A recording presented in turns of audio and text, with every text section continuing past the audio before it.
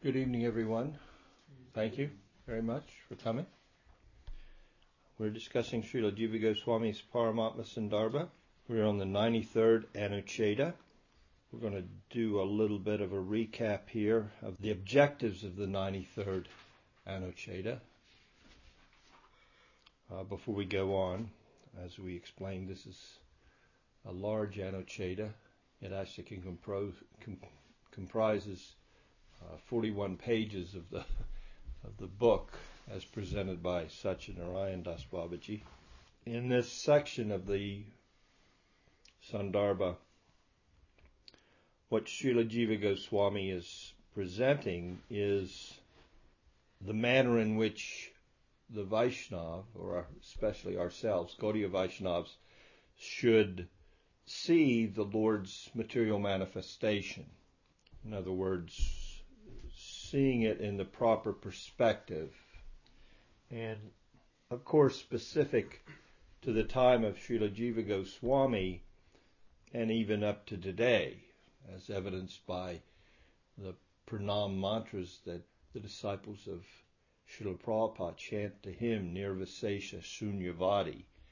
There's these concepts in regards to spirituality which are misconceptions.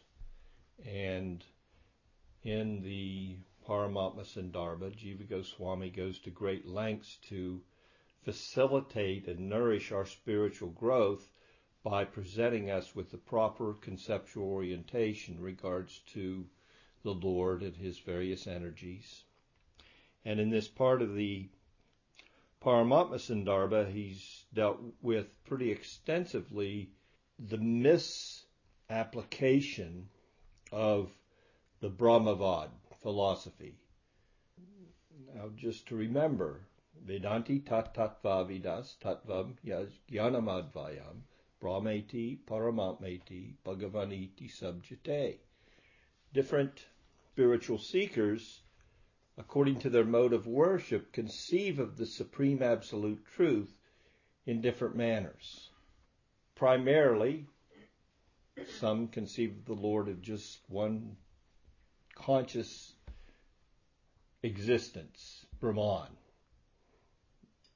Some conceive of the Lord as the Antaryami, or the indwelling self and creator of the world.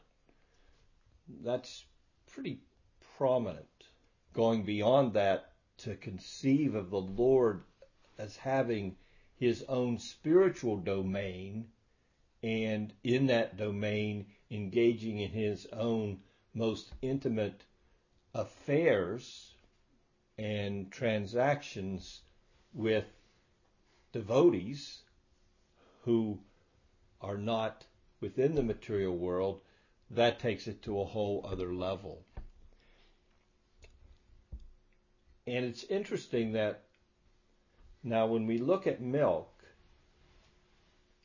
we can conceive of milk. Well, let's separate all of our senses. And each one of our senses conceives of milk differently. To the sense of touch, it's a cooling liquid. The sense of smell, it has a nice smell. To the taste buds, to the tongue, it tastes sweet. It's white to the eyes. And even the ears, when it's poured, it has a certain quality to it. Now, each one of those senses, if we look at those as an individual perspective on milk, those are separate perspectives of the same thing. But for us, we can conceive of milk by using the mind. So, the bhakti perspective, the perspective of the Vaishnava, is that of the mind. It's seeing the whiteness of milk, the smell of the milk, the sweet taste of the milk. All the qualities are there, put together, because the mind is putting all those perspectives together. So similarly, you have the Brahman perspective, and it's very limited. It would be like one sense, just one perspective. Unqualified consciousness. It's a pretty limited scope. So, milk, it's white. That's the extent of it. That's all milk. That's all there is to milk. Well, no, we know there's so much more. We haven't even talked about taking it in the kitchen and putting on the stove and how much more it can expand. But you get that if we look to even the perception of something like milk, it's from each individual sense's viewpoint, it's very limited. But if we look at it conjointly as all the senses are perceiving it, then all those perceptions can be put together and we have a very well-rounded understanding of even something as simple as milk. So what to speak of God? You should be able to embrace all these different perspectives fully. Brahmeti, Paramatmeti. He's within, he's without, he's the creator of everything. And Bhagavaniti, he has all qualities. And he encompasses the concept of Brahman. From the Vaishnava viewpoint, we see Brahman as simply as radiance. And Paramatma as an aspect of him that manifests the material creation.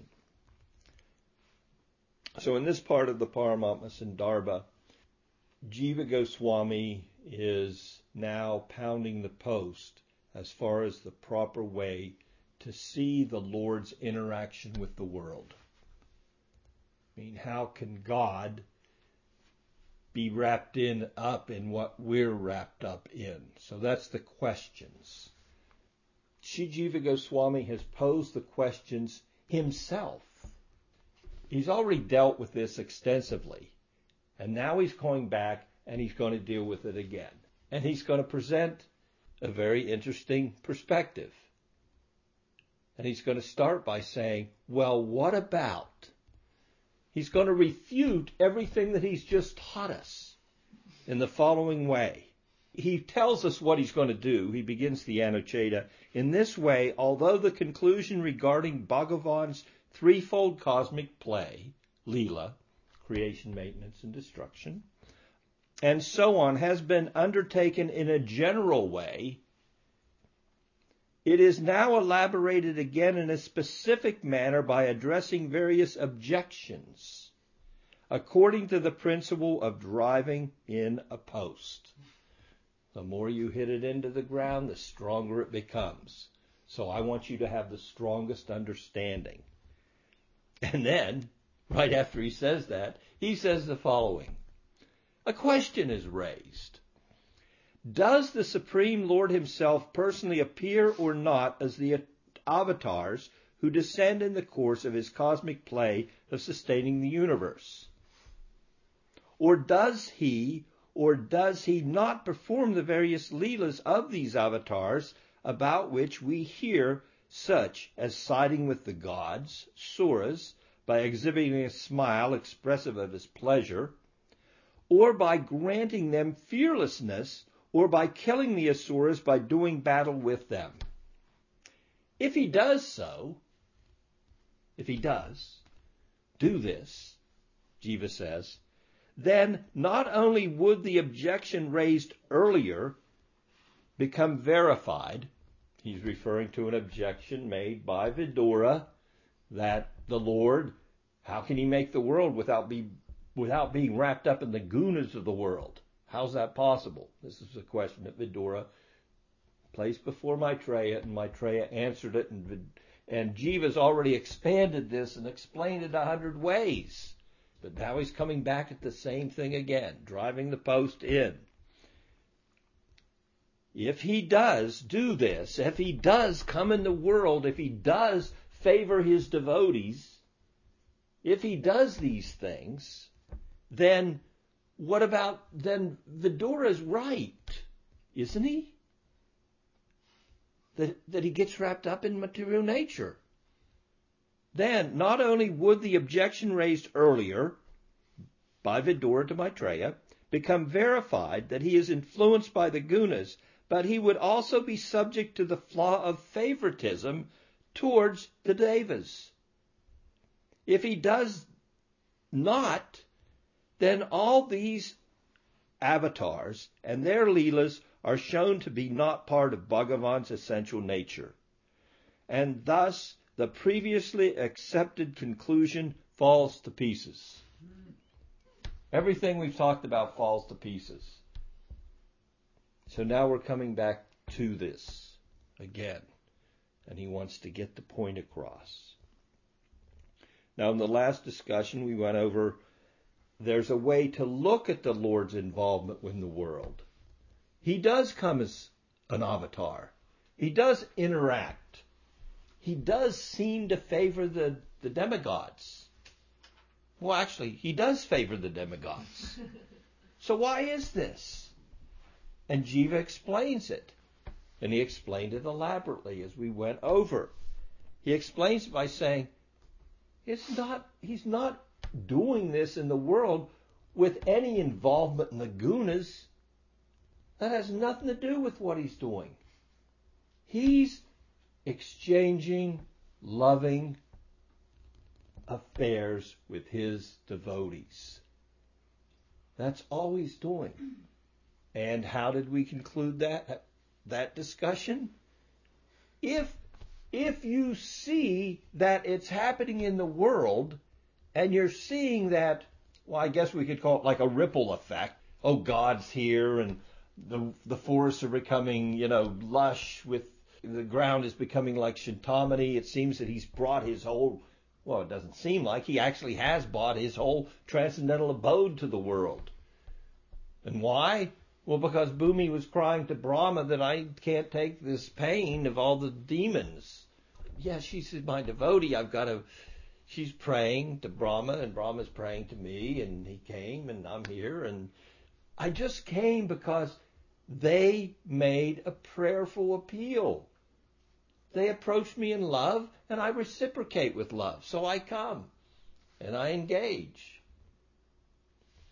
And if you are perceiving any ripples of my leelas in nature, you can look at it this way. And Jiva gives us a way to look at it. It's like if you go in the kitchen to cook in the winter, you went in the kitchen to cook, to make a preparation. But in doing that, well, being in the kitchen in the winter and the stove is running, then you're going to be warmed. It's a byproduct. Whatever we see happening in the world as a byproduct of the Lord's Leela, or loving exchange with his devotees, doesn't mean that he's involved in material nature. It doesn't mean that he's wrapped up in the gunas. It doesn't mean that he's bound in any way to follow any regulations relative to material involvement. He does. Why? He wants to show humanity how to act so that they also can advance to the state of loving affairs with him. If I didn't do that, everything would fall to pieces. People wouldn't follow me. So he pointed that out to Arjuna on the battlefield. Yeah, I act right. I go along with all the rules and regulations, but I only do it to set an example. To set an example for my devotees, and to set an example for humanity at large. I'm here, but it's a byproduct. It's not his purpose. His purpose is only to engage in a loving affair with his devotees. And I've always said this also when we look to, because there is sometimes confusion in regards to, and the difference between the principle and the detail of devotional practice. And my spiritual master, he put forth 4 details. No illicit sex, no meat eating, no gambling, no intoxication. These are not the principles of devotional practice. The principles are Shravanam, Kirtanam, Vishnu, Smaranam, Padasevanam, Archanam, Vandanam, Dasham, Sakyam, Atma, Nivedanam. Or the 5 that Sri Chaitanya Mahaprabhu gave. These are the principles of devotional life. These rules that my spiritual master gave his disciples are details. And really, what are those details centered around? They're centered around being a human being. Why would we as devotees want to be a human being? Well, because if we're not a human being, we can't have the Sangha of the sadhus. We follow these principles so that the devotees don't kick us out of their association. We don't have illicit sex with another man's wife. We don't take intoxication. I mean, can you imagine going to a class intoxicated? We don't eat meat because devotees don't eat meat. A different perspective between principle and detail. The side effects of devotional service are devotees develop 26, I believe it is, outrageously beautiful qualities. There are the byproducts of devotional service. We don't strive for those as separate. If we can use them in our service, we may remember them. But what we primarily focus on is Shravanam, Kirtanam, Vishnu, Smaranam, Padasevanam, Archanam. And if we're focused there, the qualities come. The compassion comes. The humility. All of these come naturally as the byproduct of our practice. This Anucheta is very long, and now we're coming to another pounding of the post, a reinforcement of the point. So what are the points? 2 points. The Lord is not affected by the gunas, and the Lord doesn't show favoritism to the devotees. Doesn't show favoritism to the devotees. Well, this is going to be, how do we explain this? How does this play out? I mean, this is interesting stuff what Jiva's giving us here. Let's go into the heart of it. How is God not partial? When he comes, it sure seems like he's pretty partial. How is it that the Lord doesn't... How do we see the Lord's compassion when we know the only reason the Lord is coming is to show appreciation and express love for his devotees? Bhagavan acts only for the delight of his devotees, is the point that Jiva made. Now he goes on. With devotees are self-satisfied. So this is like the 3rd subdivision of this one Anucheta. An objection is raised. Is it not to be conjectured that since Bhagavan gives bliss to his devotees and they to him, he or his devotees must not be self-satisfied? Nor that since he gives pleasure to his devotees while neglecting others, he must be subject to another form of bliss outside of himself. He's self-satisfied. So Jiva's saying, well, here's an objection for you. The answer to the first objection, Jiva writes, is that although the sages have bodies endowed with the powers of transcendental being, Visuddhasattva, and have thus attained the very pinnacle of self-satisfaction, when we see Bhagavan's affection toward these devotees, it can be understood that this quality is a consequence of his self-satisfaction and not opposed to it. We're going to get a little technical here. We're going to look at this Rup Shakti, and Jiva's going to pull it apart a little bit and explain parts of it. So, as Sri Parikshit said to all the sages, so now he's giving some praman, some support to this statement. You have no purpose to fulfill in this world or the next other than bestowing mercy upon others. for that is your innate disposition. So now Jiva is drawing primarily from the Bhagavat Purana, the Srimad Bhagavatam, different evidences so that he can make his point that the devotees are self-satisfied. First he's going to do that, and then he's going to show how the Lord and the interaction between the Lord and his devotees doesn't interfere. It doesn't mean that they aren't completely satisfied in themselves. But it would sure appear that their satisfaction and their enjoyment is enhanced by the company of each other. Let's first go to Scripture and show that the devotees are self-satisfied in every condition. So now we're going to get a few quotes to support that aspect of it. Similarly, in the story of Jud Bharat, Bhagavatam says, the highly realized Jud Bharat explained the true nature of the self out of supreme compassion to the ruler of Sindhu, even though he had been offended by him. Self-satisfied. I mean, who does that? Because he'd just been insulted by the guy. You can't even carry a palanquin. You can't even walk in unison with the other servants of mine. And then Jud says, well, who's the servant here and who's the master? Is there a servant and is there a master? How are you seeing life?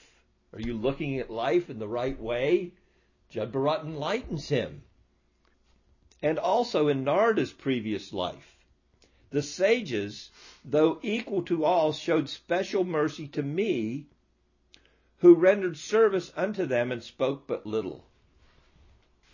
And also in the prayers of Kunti, I bow down to you who are the only wealth of those devoid of all attachments, akinchana, who are free from the functions of the three gunas, who delight in your own self, who are peaceful and the Lord of liberation.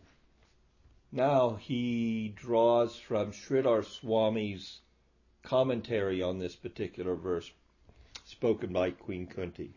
The compound akinchana vita means you who are the all in all for those who have no possessions, namely the devotees. Should he not do so, the flawless Bhagavan would incur the defect of ingratitude. Sri Jiva replies, Bhagavan's devotees are fully satisfied, having completely transcendental bodies endowed with Visuddha Sattva. Bhagavan has love for his devotees, just as his devotees have love for him. This mutual love, which manifests as a desire to please the object of love, is not a sign of personal dissatisfaction, but is actually an outcome of the quality of self-satisfaction. Love. Only a person who is satisfied within himself can love and serve another without any motive. One who is lacking self-satisfaction will seek personal fulfillment through his actions. Thus, the quality of self-satisfaction and service to the object of love go hand in hand. In fact, if Bhagavan did not act to please his devotees, if he were not inspired by their love for him, it would be a greater defect, as it would show ingratitude to those who have dedicated everything for his sake. This answers the first objection raised. So it's not the gunas here.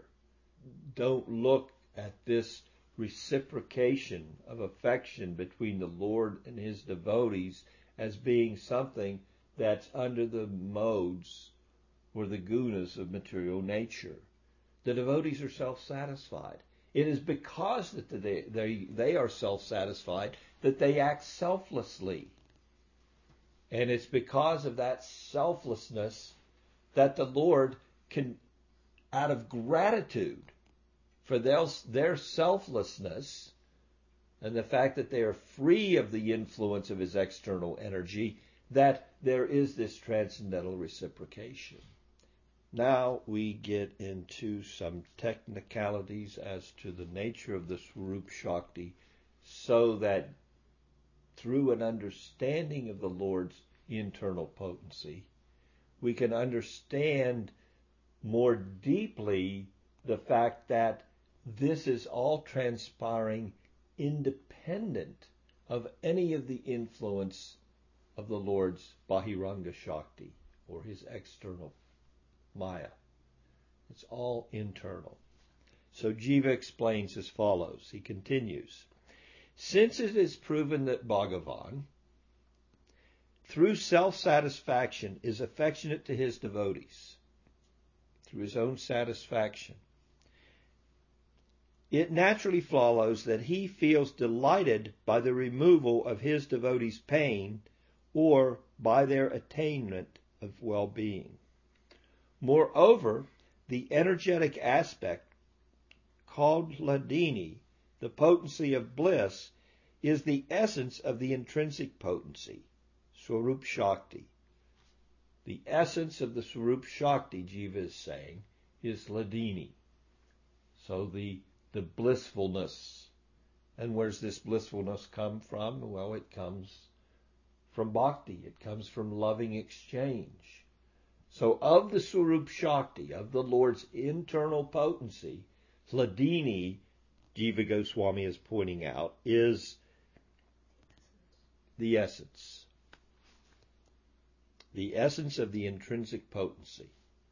Even though the latter is the ultimate essence of all of Bhagavan's potencies.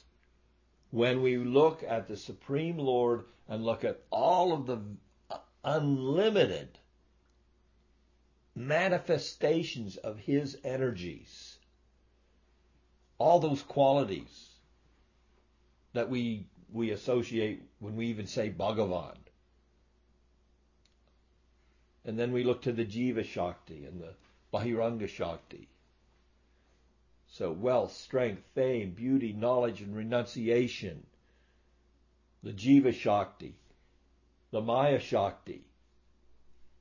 All of his manifestations of the transcendental realm.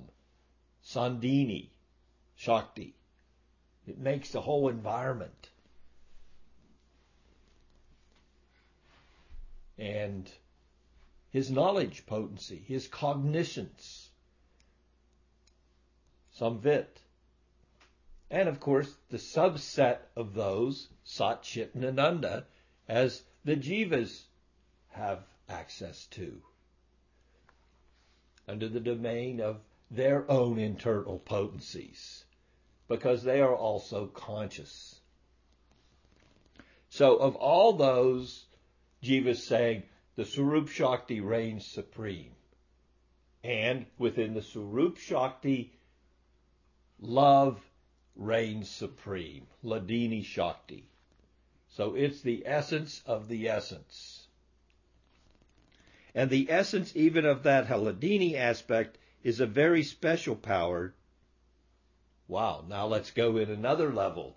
Okay, well here's Hladini, is this blissful nature of the Lord, and the essence of Hladini, he goes one step further and says, and that's bhakti.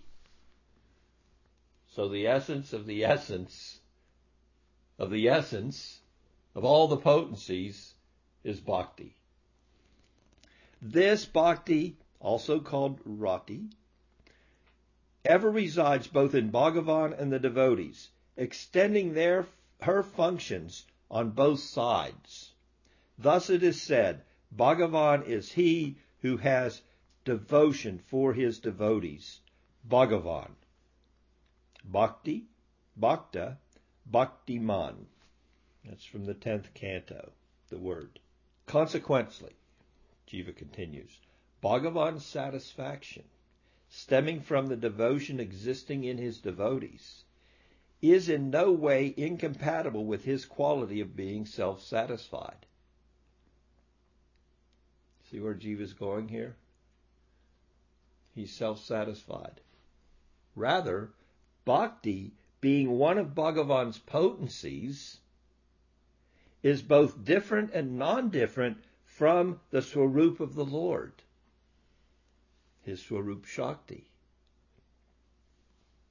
According to the principle, As they surrender unto me, so do I also serve them. Because bhakti appears as if it were a separate energy due to manifesting in the heart of a devotee, Bhagavan experiences extreme unprecedented bliss in the form. His devotion is giving me delight. Whose devotion? So Jiva is saying, really, if you look at it, Krishna's self-satisfied. He's fully self-satisfied, but he also derives more self-satisfaction when he experiences bhakti, which is the essence of his Hladini Shakti, which is the essence of his Swarup Shakti, through the agency of the jiva. Or, actually there's other manifestations, but the point is, it's all coming from him to begin with. So, therefore, you can't say the Lord isn't self-satisfied. He gives you bhakti and he enjoys. Through his agency, bhakti is coming to you. And then you are expressing that bhakti to him. So, he is still self-satisfied. That's what the conclusion Jiva's bringing this to here. This is how God is self-satisfied. These are the gems of Jiva's Sandarbhas, that he pulls these things out and he elaborates on them so that when there's an objection, whether it come from our mind, and we find that our mind could never even come up with the objections that Jiva puts forth so that he can give us these explanations. I would just accept as a devotee, well, God's self-satisfied. Jiva's not going to have any of that. He's not going to say, well, God is just self-satisfied. Well, how's he self-satisfied? Doesn't look like he's self-satisfied when he's running after Radha or trying to engage in some loving exchange with Radha. It looks like, and when he's trying to be suckled by his mother, it doesn't look satisfied to me. And he wants to eat more butter. Why doesn't he just, make butter in his hand? I mean, he's God. He can do whatever he wants. But no, he's engaging in Leela and he's doing all these things to enhance his self-satisfaction with his expanded selves. How does that work? Well, that's amazing. That's the inconceivable nature of the Supreme Personality of Godhead. When we nonchalantly said, well, God's just self-satisfied and we're happy with that. Well, I can understand that. Yeah, well, no, the Acharyas want to take you to a deeper level of understanding, a deeper level of appreciation. This is how we can begin from one perspective, as I said. This is Jiva Goswami's perspective. Of course, he's the greatest logician. We accept him as probably the greatest logician that ever walked the face of the earth. That's our perspective. But we have so many great sadhus in our line, and they all come from a little different perspective, so we can associate with them. Those that are here among us, and those that have at least written down their various realizations. And they're all just a glimpse. Just a small glimpse, a small ray of the infinite knowledge that one can have of Krishna. There's unlimited ways to look at any one verse. What to speak of any of these philosophical points of tattva that make up a Siddhanta. Jiva Goswami continues, even in the doctrine of those who consider potency and potent to be different, the essential nature of Bhagavan is understood to be qualified with potency. Intending all this, Sri Vishnu stated the following to the sage Durvas. And now Jiva quotes the following 6 verses. O Brahmana, my heart is possessed by my saintly devotees. I am under the control of such devotees. As if I have no independence, I am beloved to them. I have no desire to enjoy my own transcendental bliss or my supreme opulences without my saintly devotees, for whom I am the only goal in life, O Brahmana. How could I dare abandon those who have taken refuge in me after renouncing all attachments to wife, house, children, relatives, life, wealth, and even their own ultimate welfare in this world and the next? The saintly devotees whose hearts are bound to me and who view everyone equally control me by their devotion, just as a chaste wife controls her virtuous husband. Fully satisfied by their service to me, the devotees do not desire even the 4 types of liberation attained through such service. How then can they covet any other thing that will only be lost with the passage of time? The saintly devotees are my very heart, while I am the very heart of the saints. They know nothing more lovable than me, and I know nothing at all other than them. Jiva concludes this little subsection. Those verses are from the 9th canto, 4th chapter, which is the Leela of Durvas offending Maharaj Ambarish. In this series, Jiva says, verses 3 through 5 deny that Bhagavan is ungrateful. Verse 6 negates the opinion that he lacks self-satisfaction, and verses 1 and 2 show that bhakti is the essence of Hladini, which is in turn the essence of the Swarup Shakti.